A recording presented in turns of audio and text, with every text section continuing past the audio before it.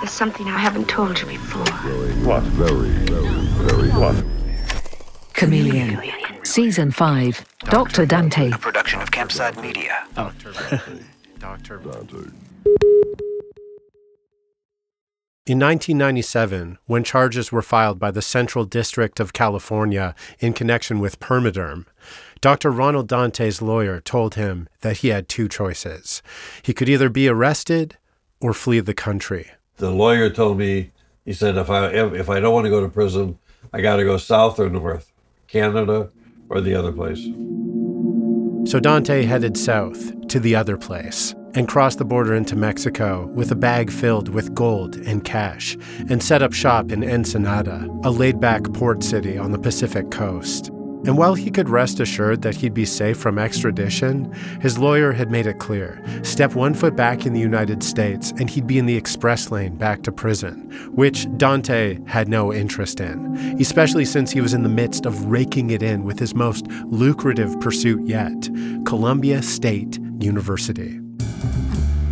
So he was here in Mexico to set up a new life and run Columbia State from afar. A correspondence school run by correspondents, you could say. As for accommodations, Dante stayed in some hotels in Ensenada for a time, but then he thought, this just won't do, and decided to invest in some lodging more befitting of a fugitive university kingpin, something with room for his family. Even though he had to drop everything and run, his new life in Mexico wasn't one where he'd be by himself. His wife Elizabeth and his kids came down often to spend time with him. We snuck down there, but we're not going to talk about it. No, we can talk about it. We can talk about it. Elizabeth and Dante reminiscing there about the good old days on the run. And honestly, they were good.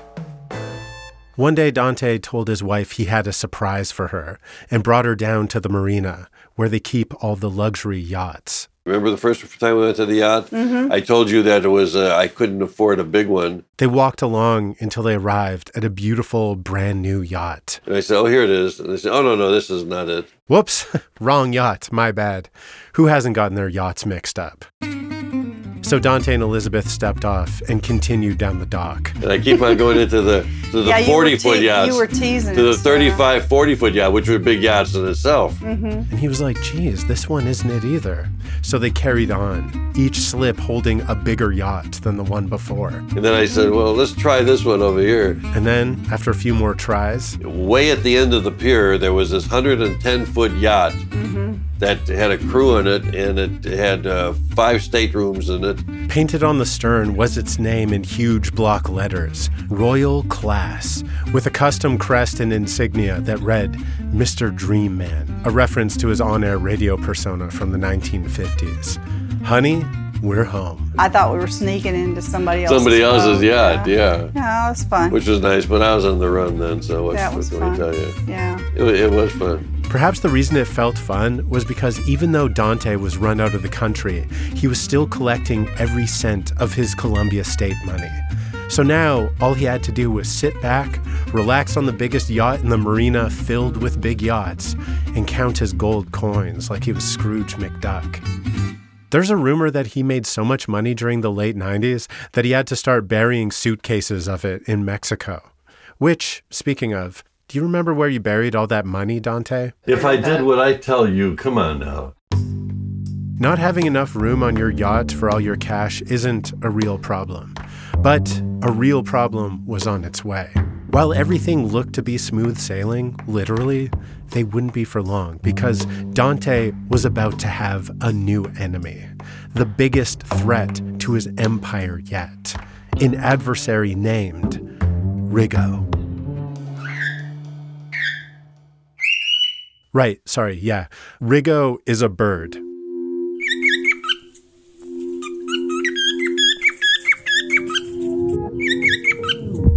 From Campside Media and Sony Music Entertainment, I'm Sam Mullins, and this is Dr. Dante.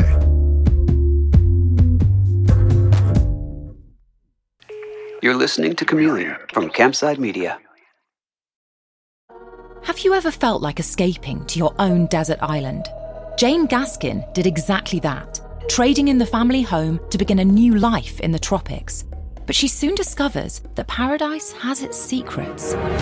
I'm Alice Levine, and this is The Price of Paradise, the island dream that ends in kidnap, corruption, and murder. Wish you were here? Follow The Price of Paradise now, wherever you listen to podcasts. The Hargan women seemed to have it all. We were blessed. My mom was amazing. But detectives would soon discover inside the house there were the bodies of 2 women. A story of betrayal you would struggle to believe if it wasn't true. I am just praying to God, this is a sick joke. From 48 Hours, this is Blood is Thicker, the Hargan family killings. Listen to Blood is Thicker, the Hargan family killings, wherever you get your podcasts. You're listening to Chameleon from Campside Media. The beginning of the end was a phone call to a local TV station. San Diego's most complete news. San Diego's ABC affiliate had a very standard news team for the mid-90s.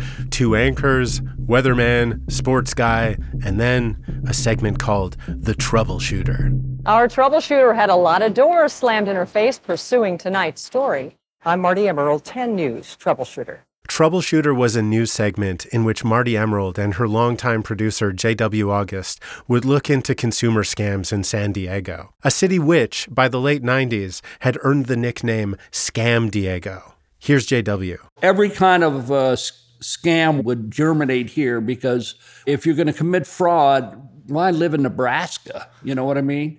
Move to San Diego, the weather's nice, people go to the beach, and you can rip people off. Not a bad way to live, at least until Marty and JW found you out. The premise of their Troubleshooter segment was simple. Look out for the little guy. We're here to stand up for somebody who may not have a voice. They would come to us and they'd have a voice. And we truly believed in that. We felt like we had an obligation to help people that may not be in position to help themselves. Throughout Marty and JW's legendary 20-year run together, they cultivated a devout following. So much so that scammers would almost expect them. Like this one fraudulent storefront they showed up at. This lady was a receptionist that said, "Oh, I knew this place was a scam. I was wondering when Marty was going to show up." And as their audience grew, so did the number of tips they'd receive.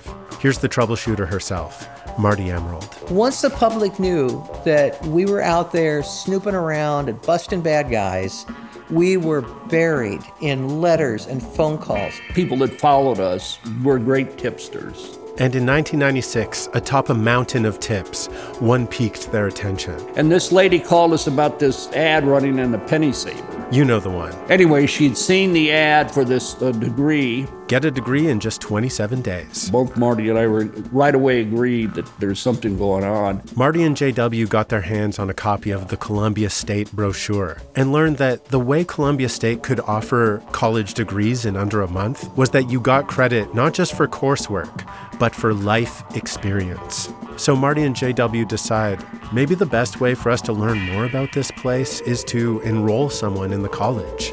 But who? Well, you know, I got my cockatiel, Rigo, applied for entry to get a doctorate in avionics. It turned out that Rigo had plenty of relevant life experience in the field of avionics. Rigo, my dearly departed cockatiel, I mean, he had experience as a singer, and he had flown before. Not a lot. They tend to just sit in a cage, but those are the kind of life experiences I think that counts. They fill out Rigo's application, put a stamp on it, and very soon after... And he was accepted. And that's weird. The Columbia State University catalog said, quote, "It would be foolish of us to require verification of the contents of your application for admission, such as asking for transcripts, employment history, or past life experiences, etc. Instead, all of our students are treated as responsible adults and, quite obviously, should not have to go through any tedious or unnecessary substantiating process," end quote. So Rigo packed his little bird bindle and prepared for college life. We call tonight's story, Rigo Goes to College. At first, it was kind of a light fun. Congratulations, Dr. Rigo. But then Marty and JW's phone started ringing. And the more we put these stories on the air, the more people contacted us. The human Rigos out there, the people who'd actually sent in their tuition check and who had received in return a very expensive, very useless degree. And as those calls came in, the human toll of what this school was doing started to come into focus. This one was especially galling because he went after those people who were most vulnerable, who were desperate to find more income, were desperate to reinvent themselves and go out and get a better job, a raise, to feel better about themselves. But perhaps even more concerning than the people who were scammed into thinking Columbia State was a legitimate school were the students who knew exactly what they were doing. The ones who were in on the con, who knew that the degree they were buying was a sham going in, and who saw Columbia State as a shortcut to get ahead. What they were doing was creating this facade for people of expertise, and then these people would get jobs with responsibilities and that they weren't qualified for. Like they found this one guy who had appeared as an expert witness in court hundreds of times on the strength of his Columbia State civil engineering degree. And when they tracked him down, he was testifying on behalf of a drunk driver. A case involving a guy that got drunk and hit 2 girls, and he's up there testifying for the defense. And this was just one grad that they happened to find. But as they continued to get calls and began to understand the size of the operation, they wondered how many experts in high places Dante's bogus school was churning out.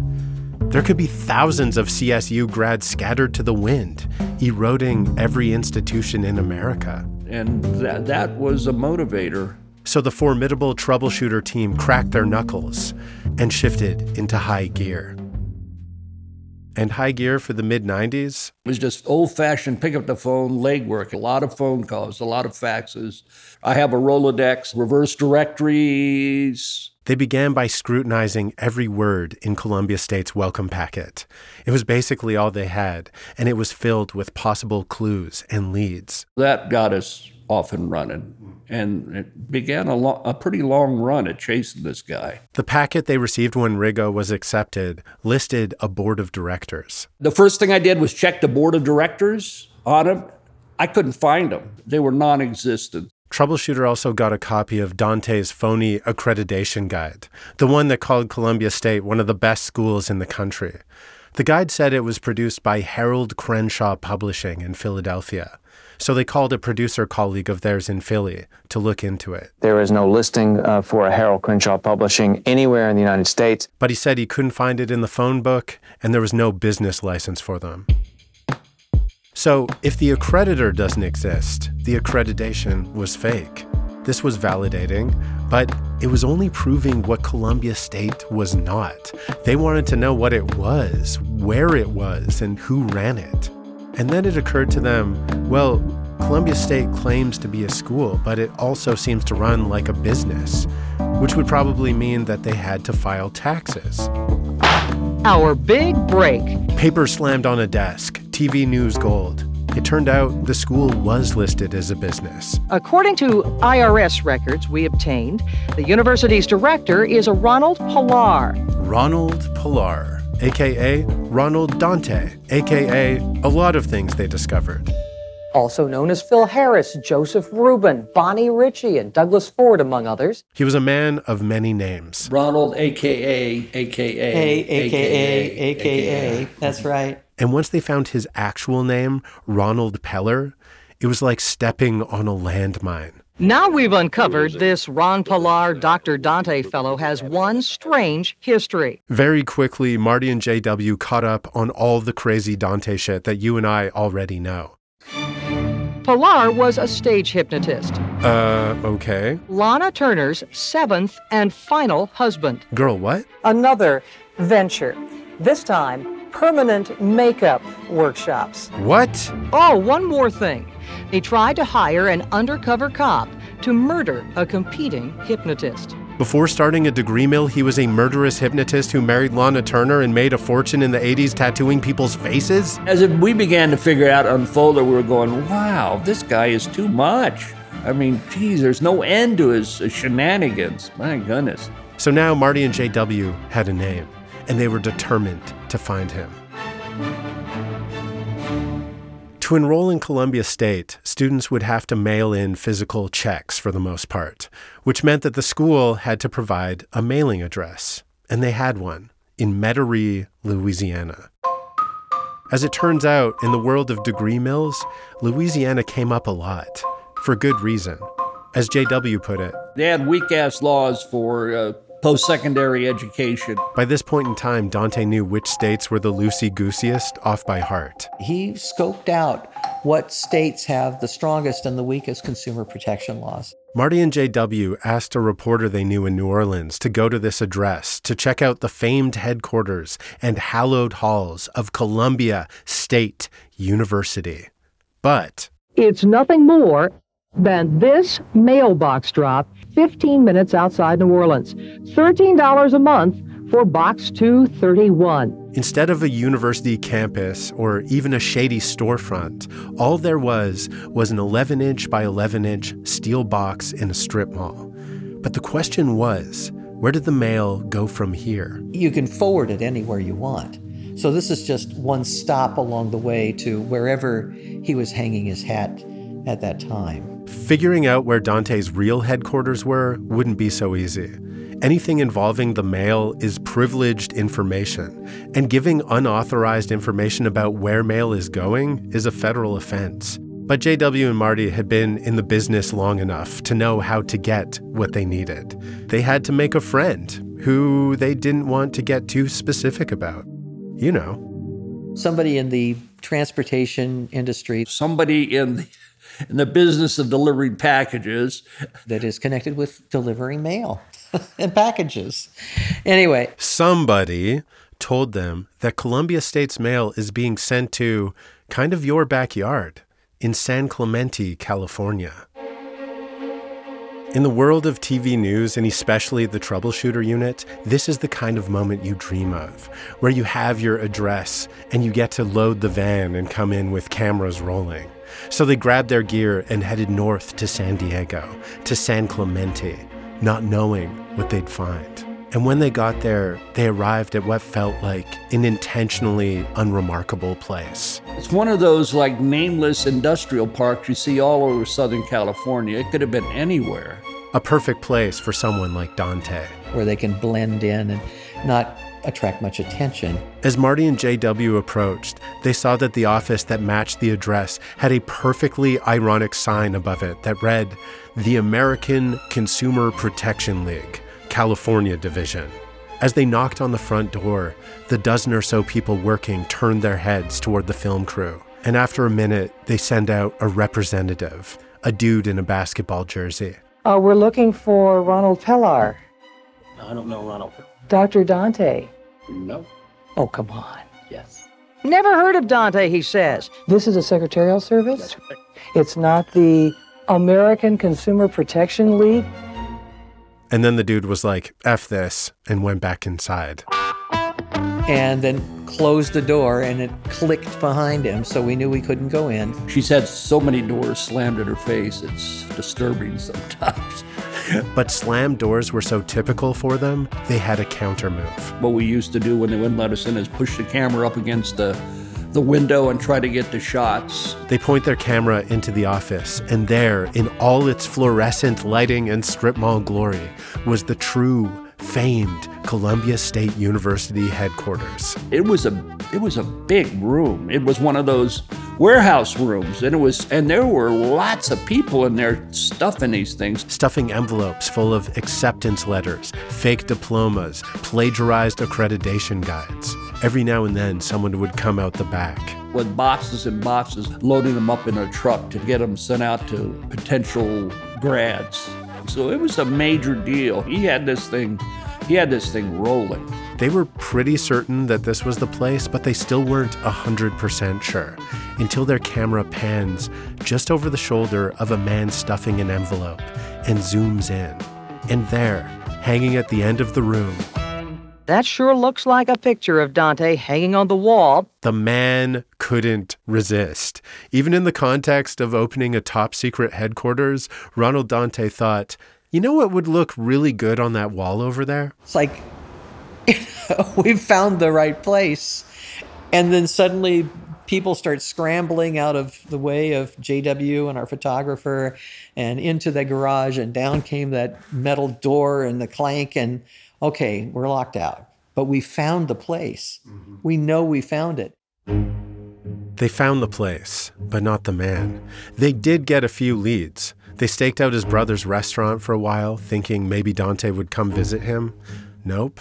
Oh, he has an upcoming court date related to those old permaderm charges. So they go to the courthouse, hoping to finally see him in the flesh. But he's a no-show, and the judge has dispatched federal marshals to arrest him. Good luck with that. All this time, Dante's longest-running scheme, Columbia State University, is still going strong. For now, but not for long. And it wouldn't be brought down because of Marty and JW's reporting or the accreditation guy John Baer or the authorities. No, Dante was going to mess this up all on his own.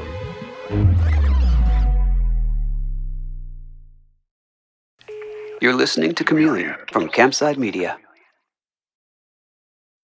When you make decisions for your company, you look for the no-brainers. If you have a lot of mailing to do, Stamps.com is the ultimate no-brainer. Use the Stamps.com mobile app to mail everything you need to keep your business running with up to 89% off USPS and UPS. Make the same no-brainer decision as over 1 million other businesses with Stamps.com. Use code PROGRAM for a special offer. That's Stamps.com, code PROGRAM. We are actuaries. In a world filled with unpredictability, we use our math skills to navigate uncertainty. Actuaries make a difference in people's lives across industries and the world.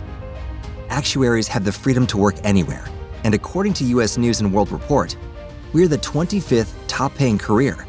Make an impact as a fact seeker and a truth teller. Use your math skills for good as an actuary. The world needs you. You're listening to Chameleon from Campside Media. Down in Ensenada, Dante was chilling. There's no other word for what he was doing. He was paragliding, mingling, getting to know the locals, and generally throwing his money around. Now that Dante was here as an official fugitive of the United States, the rest of his life should have been very straightforward. He already had more money than he knew what to do with. His loved ones were all provided for, and his school was set up to put at least a few more million pesos in his pocket. With no threat of extradition, he was home free. As long as he was in Mexico, the feds wouldn't do anything. They'd have to get the Mexican government to extradite him. I don't think he was a big enough player for the feds to spend that much money. They're not going to chase this con man. They're always looking for bigger fish to fry. Dante was in his late 60s when he was living in Ensenada, and everything was in place for Dante to do what so many people do at his age: retire, eat some coconut shrimp, and watch some sunsets. But obviously, Dante wasn't built that way. After Marty and JW's reporting had put him and Columbia State on the map, the story piqued the interest of the team at ABC's 2020, and they tried to track him down in Mexico. Once they got a solid tip, they sent a team down to Ensenada to see if they could find the man, the myth, the legend. They heard that maybe he'd been living on a yacht, a very large one. So they headed down to the docks, where Dante, chilling on his boat one day, sees a convoy of vehicles pulling up to the marina. Here's Dante in a later interview on a beach. And about 18 people came out of these trucks and cars and whatever, and then they said, "Hi, you're Dr. Dante, aren't you?" And I said, "Yes, who wants to know?" They said, "We're from 2020. Moments later, Brian Ross, a veteran reporter with 2020, had a mic in Dante's face and a copy of Columbia State's booklet, and he started asking Dante if he was the Dr. Ronald Dante / Ronald Peller, the brains behind Columbia State University. At first, Dante denied it, but when confronted with more of Columbia State's documents, he let on that maybe he was involved with the school, but it was only because powerful men had made him run the school. Dangerous men. What was he to do? These people who can kill me can tell me what to do. Do you really think we're going to believe that, given your background, your history?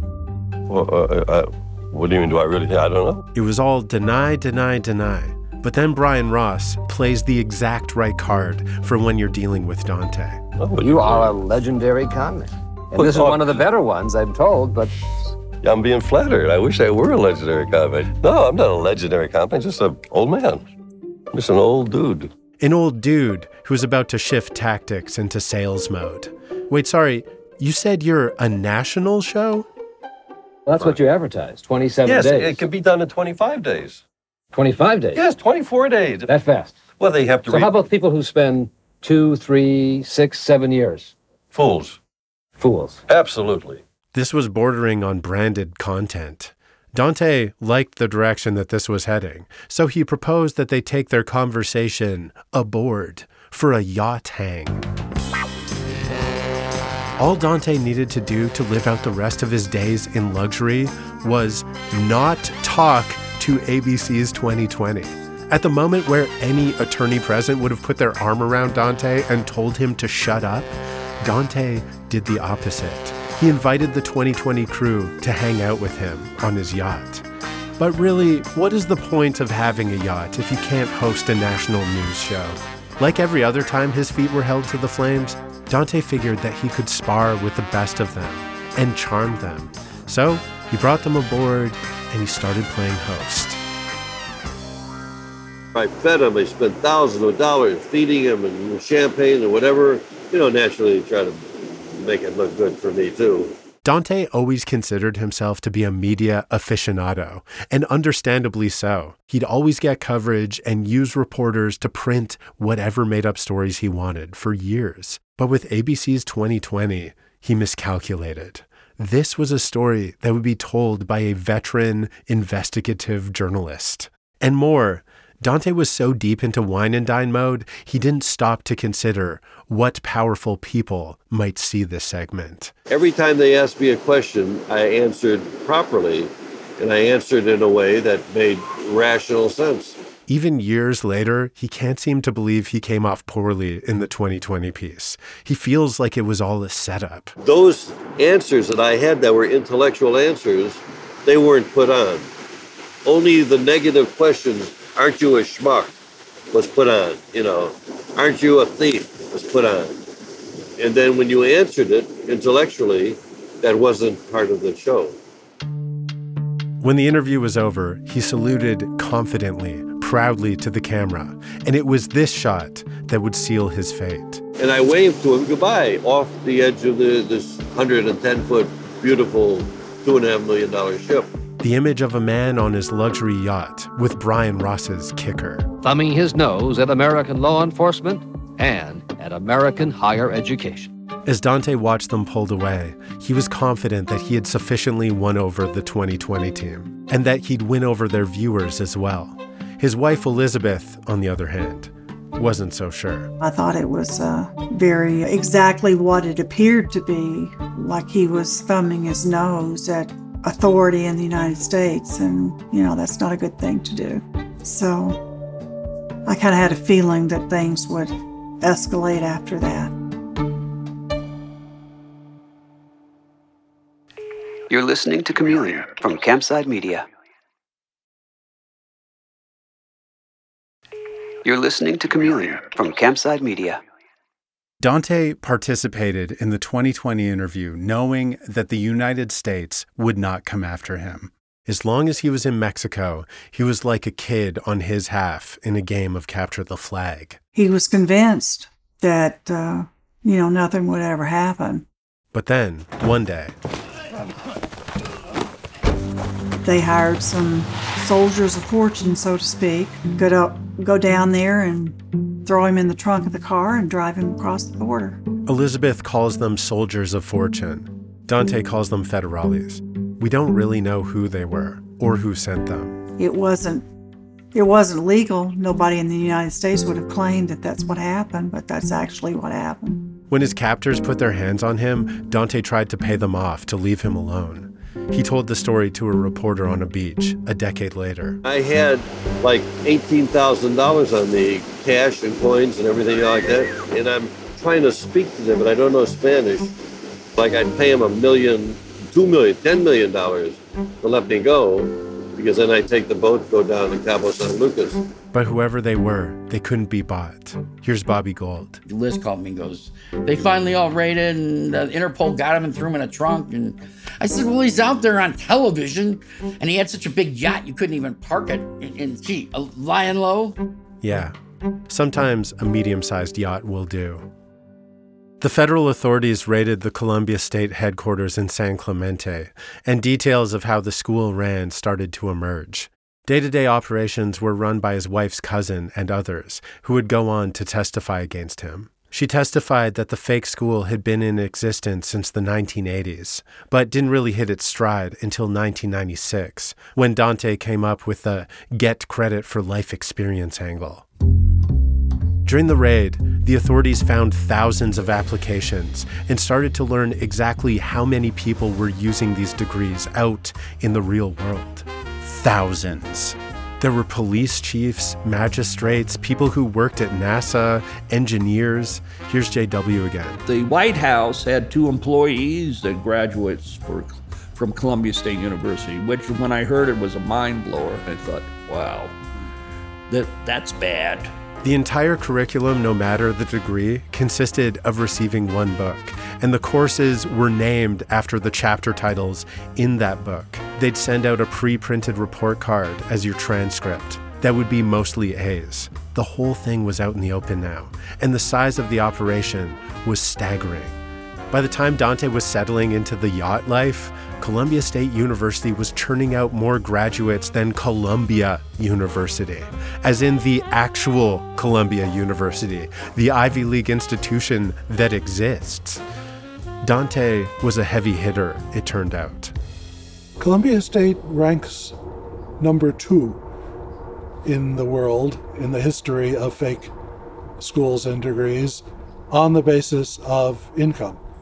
They had taken in $72 million, or rather he had taken in $72 million in 4 years. John Baer there, you'll remember him, accreditation expert, lover of rules, nemesis of Dante. In an industry that raked in $500 million a year, Columbia State was number 2, the Pepsi of degree mills. There are many other ways to evaluate a fake, and they'd be in the top few for cleverness, for the quality of their fake materials. Did John Baer just compliment Dante? Don't get used to it. I was tremendously pleased when all this happened, needless to say. When it was all over, John Baer was asked what he would say to Dante if he had the chance. Not going to be, hi, Ron, how you doing? It's an interesting question, and the only answer that comes first to mind is, gee, I hope my wife, who is a very long time practicing Buddhist, is right, and the laws of karma really are out there, because, boy, is he going to get it if that is true. It should be noted that Dante truly believed that he didn't do anything wrong. To hear him tell it, he was exposing the education system for the crooks they were, the gatekeepers telling hardworking Americans that they can't achieve their dreams without paying a toll. And if Dante was the one stealing, he insisted that he was stealing for the greater good, like Robin Hood. Robin Hood. Dante as Robin Hood. JW and Marty again. That's a stretch. I think that's a pretty big stretch. He was into Robin, and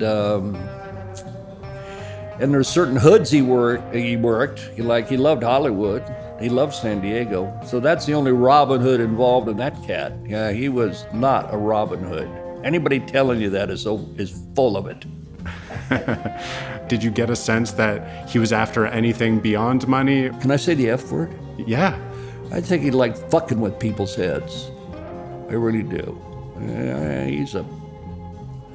He was not a nice man.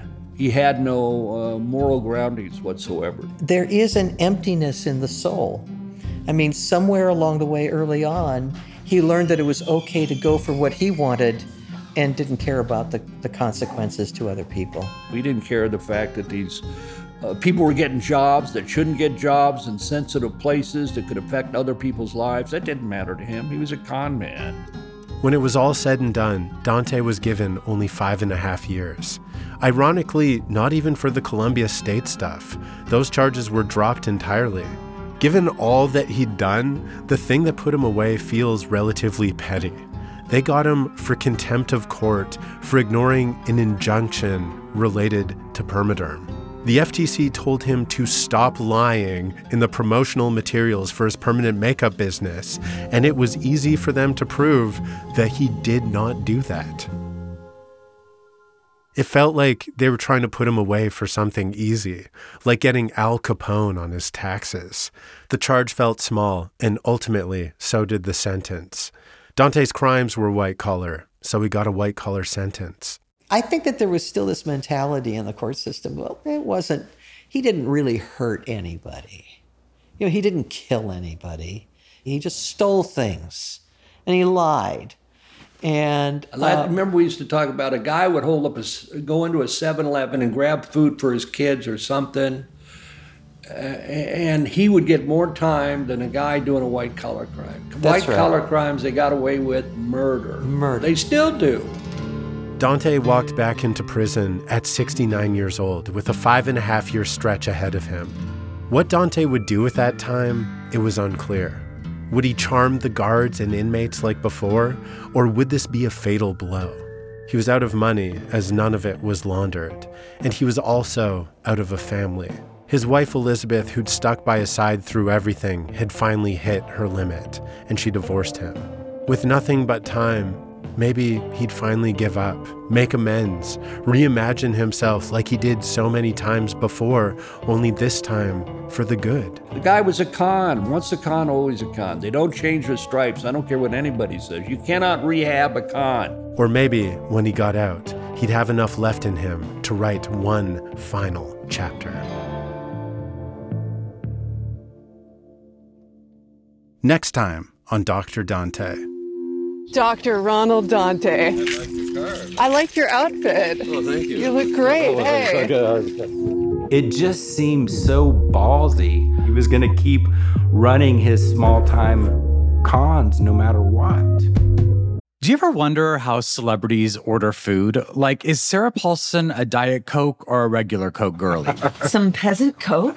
No. Or how does Sofia Vergara order a pizza? No tomatoes. I cannot eat tomatoes. Yes. Are you cool with mushrooms? Not really. If these are the details you need, and I know you do, I have the podcast for you. I'm Jesse Tyler Ferguson, and on my podcast, Dinners on Me, I take some notable friends of mine out to dinners in Los Angeles and New York City. Listen wherever you get your podcasts. That thing was delicious. Chameleon is a production of Campside Media and Sony Music Entertainment. Dr. Dante was written and hosted by me, Sam Mullins. It's produced by Abukar Adan and edited by Karen Duffin. Our associate producer is Tanita Rahmani. Original music, sound design, and mixing by Garrett Tiedemann. Additional music by APM and Blue Dot Sessions. Fact-checking by Lauren Vespoli. Our consulting producer is Bradley Beasley. Special thanks to Johnny Kaufman and to our operations team, Doug Slaywin, Aaliyah Papes, and Destiny Dingle. The executive producers at Campside Media are Josh Dean, Matt Scher, Vanessa Gregoriadis, and Adam Hoff. Want the full story? Unlock all episodes of Dr. Dante ad-free right now by subscribing to The Binge. All episodes all at once. Plus, you'll unlock brand new stories dropping every month. That's all episodes, all at once, all ad-free. Just click Try Free at the top of the Dr. Dante show page on Apple Podcasts to start your free trial. Or visit getthebinge.com to get access wherever you listen. Find out more about The Binge and other podcasts from Sony Music Entertainment at sonymusic.com/podcasts.